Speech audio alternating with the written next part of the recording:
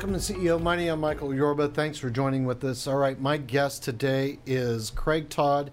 He is a certified advisor with Economic Strategists. He's got well over 30 years in the financial industry. Craig, welcome to the show. Thanks for having me, Michael. Give us some background on some of the major accomplishments you've had in your life, what you bring to the table with Economic Strategists, and then I want to drill down into privacy, asset protection, and tax deferral. Well, I've been in the financial industry, Michael, for, like you said, 30 years. I started in 1986 with MetLife, and I ran a division of their company for a while. Went out on my own and opened up my own estate planning, tax planning, trust planning firm, and ran that for about 20 years or so. And I have a number of different financial licenses.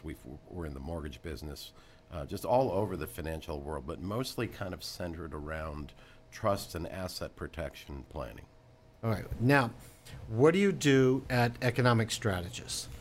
We help people understand a new way to actually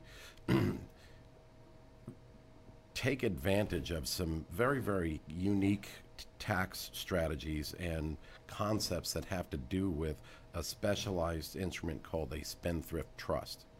Let's start with asset protection and then roll through privacy and then end up with tax deferral. Okay. The American businessman, from our vantage point, has a lot of exposure as far as anonymity or just having their information in the public space. A lot of social media. I mean, everything is all over the board today. And so people that have wealth want to have privacy. And so this specialized instrument provides a tremendous amount of privacy protection and taking their name out of the public space completely in most cases. How do they do that? Well, the Spendthrift Trust instrument is not a instrument that has to be filed with the courthouse or at the county level. You have a registration number at the Internal Revenue Service code, but all your information with them is absolutely private. So the document exists on its own and doesn't have to be filed. So without the document being filed, your name is not attached to your assets. All right, now that covers privacy. Correct. Asset protection. I've heard statements like a titanium vault. Give me a background on how people can feel secure enough with asset protection, because there's some, from my understanding, when it comes to the world of trust, a lot of people feel bulletproof and they're really not. Talk to that point for me. Yeah, and that's a good point, Michael. It's a valid point, and most people that have trusts think that they have some type of titanium vault or this asset bulletproof protection strategy. In most cases, they don't. Mm-hmm. And they find out by way of it being involved in litigation or a lawsuit or a lien or a judgment or a claim attached to their business or to one of their assets. And so this Spendthrift Trust instrument provides a secondary layer of protection, because the asset or the trust itself owns the assets. The individual does not own the assets. The assets are sold to the trust, and the trust now takes ownership of the assets. The businessman no longer owns those assets, but through the trust, he controls those assets. And so if any type of litigation comes up, it's a very hard point to actually take or have a turnover order ordered to the trust, because those assets that the trust owns are truly not the individual who sold them to the trust. He doesn't own them anymore.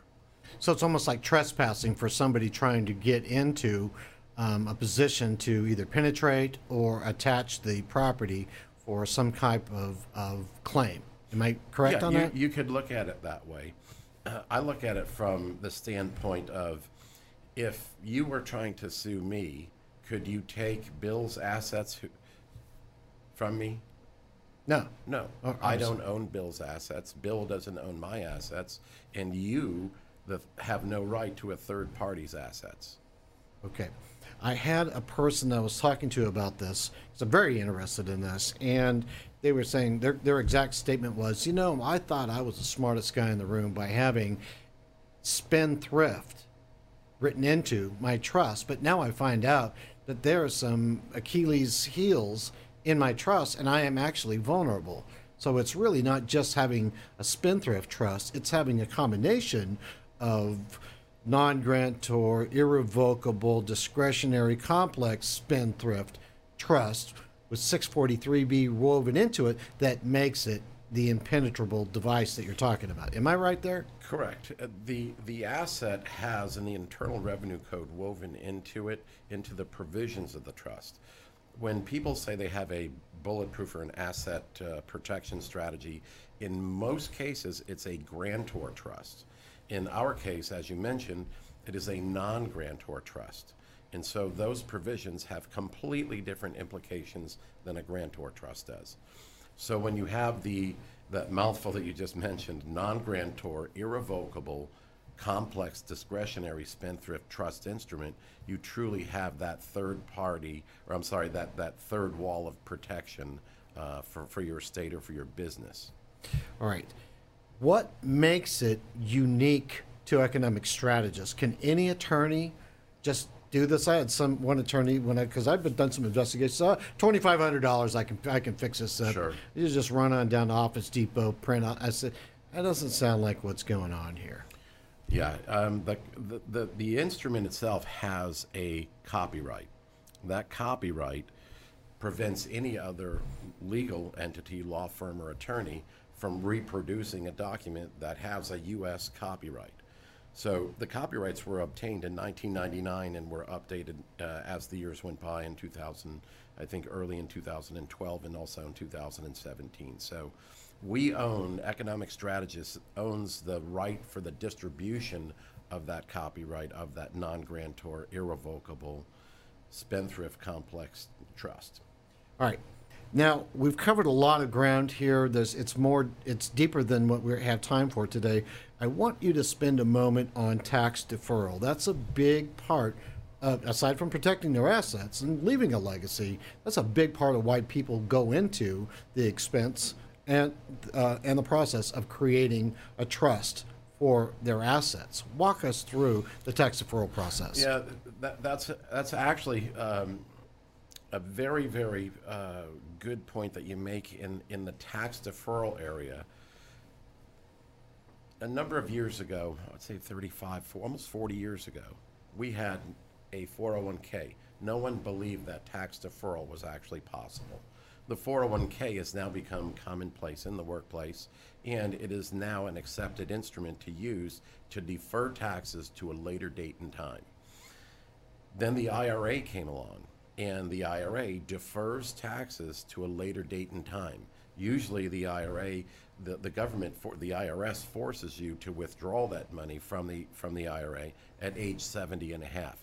So at some point in time, the taxes have to be addressed. But during the accumulation period, the taxes are deferred to a later event in time, a defined later event in time.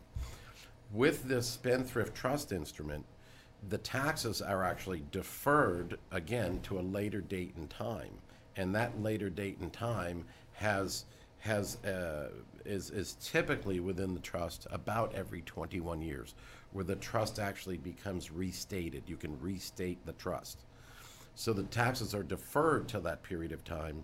Then the discretionary ability of the trustee allows that trustee to make a discretionary choice as to continue that deferment and restate the trust or to pay the taxes. Brilliant.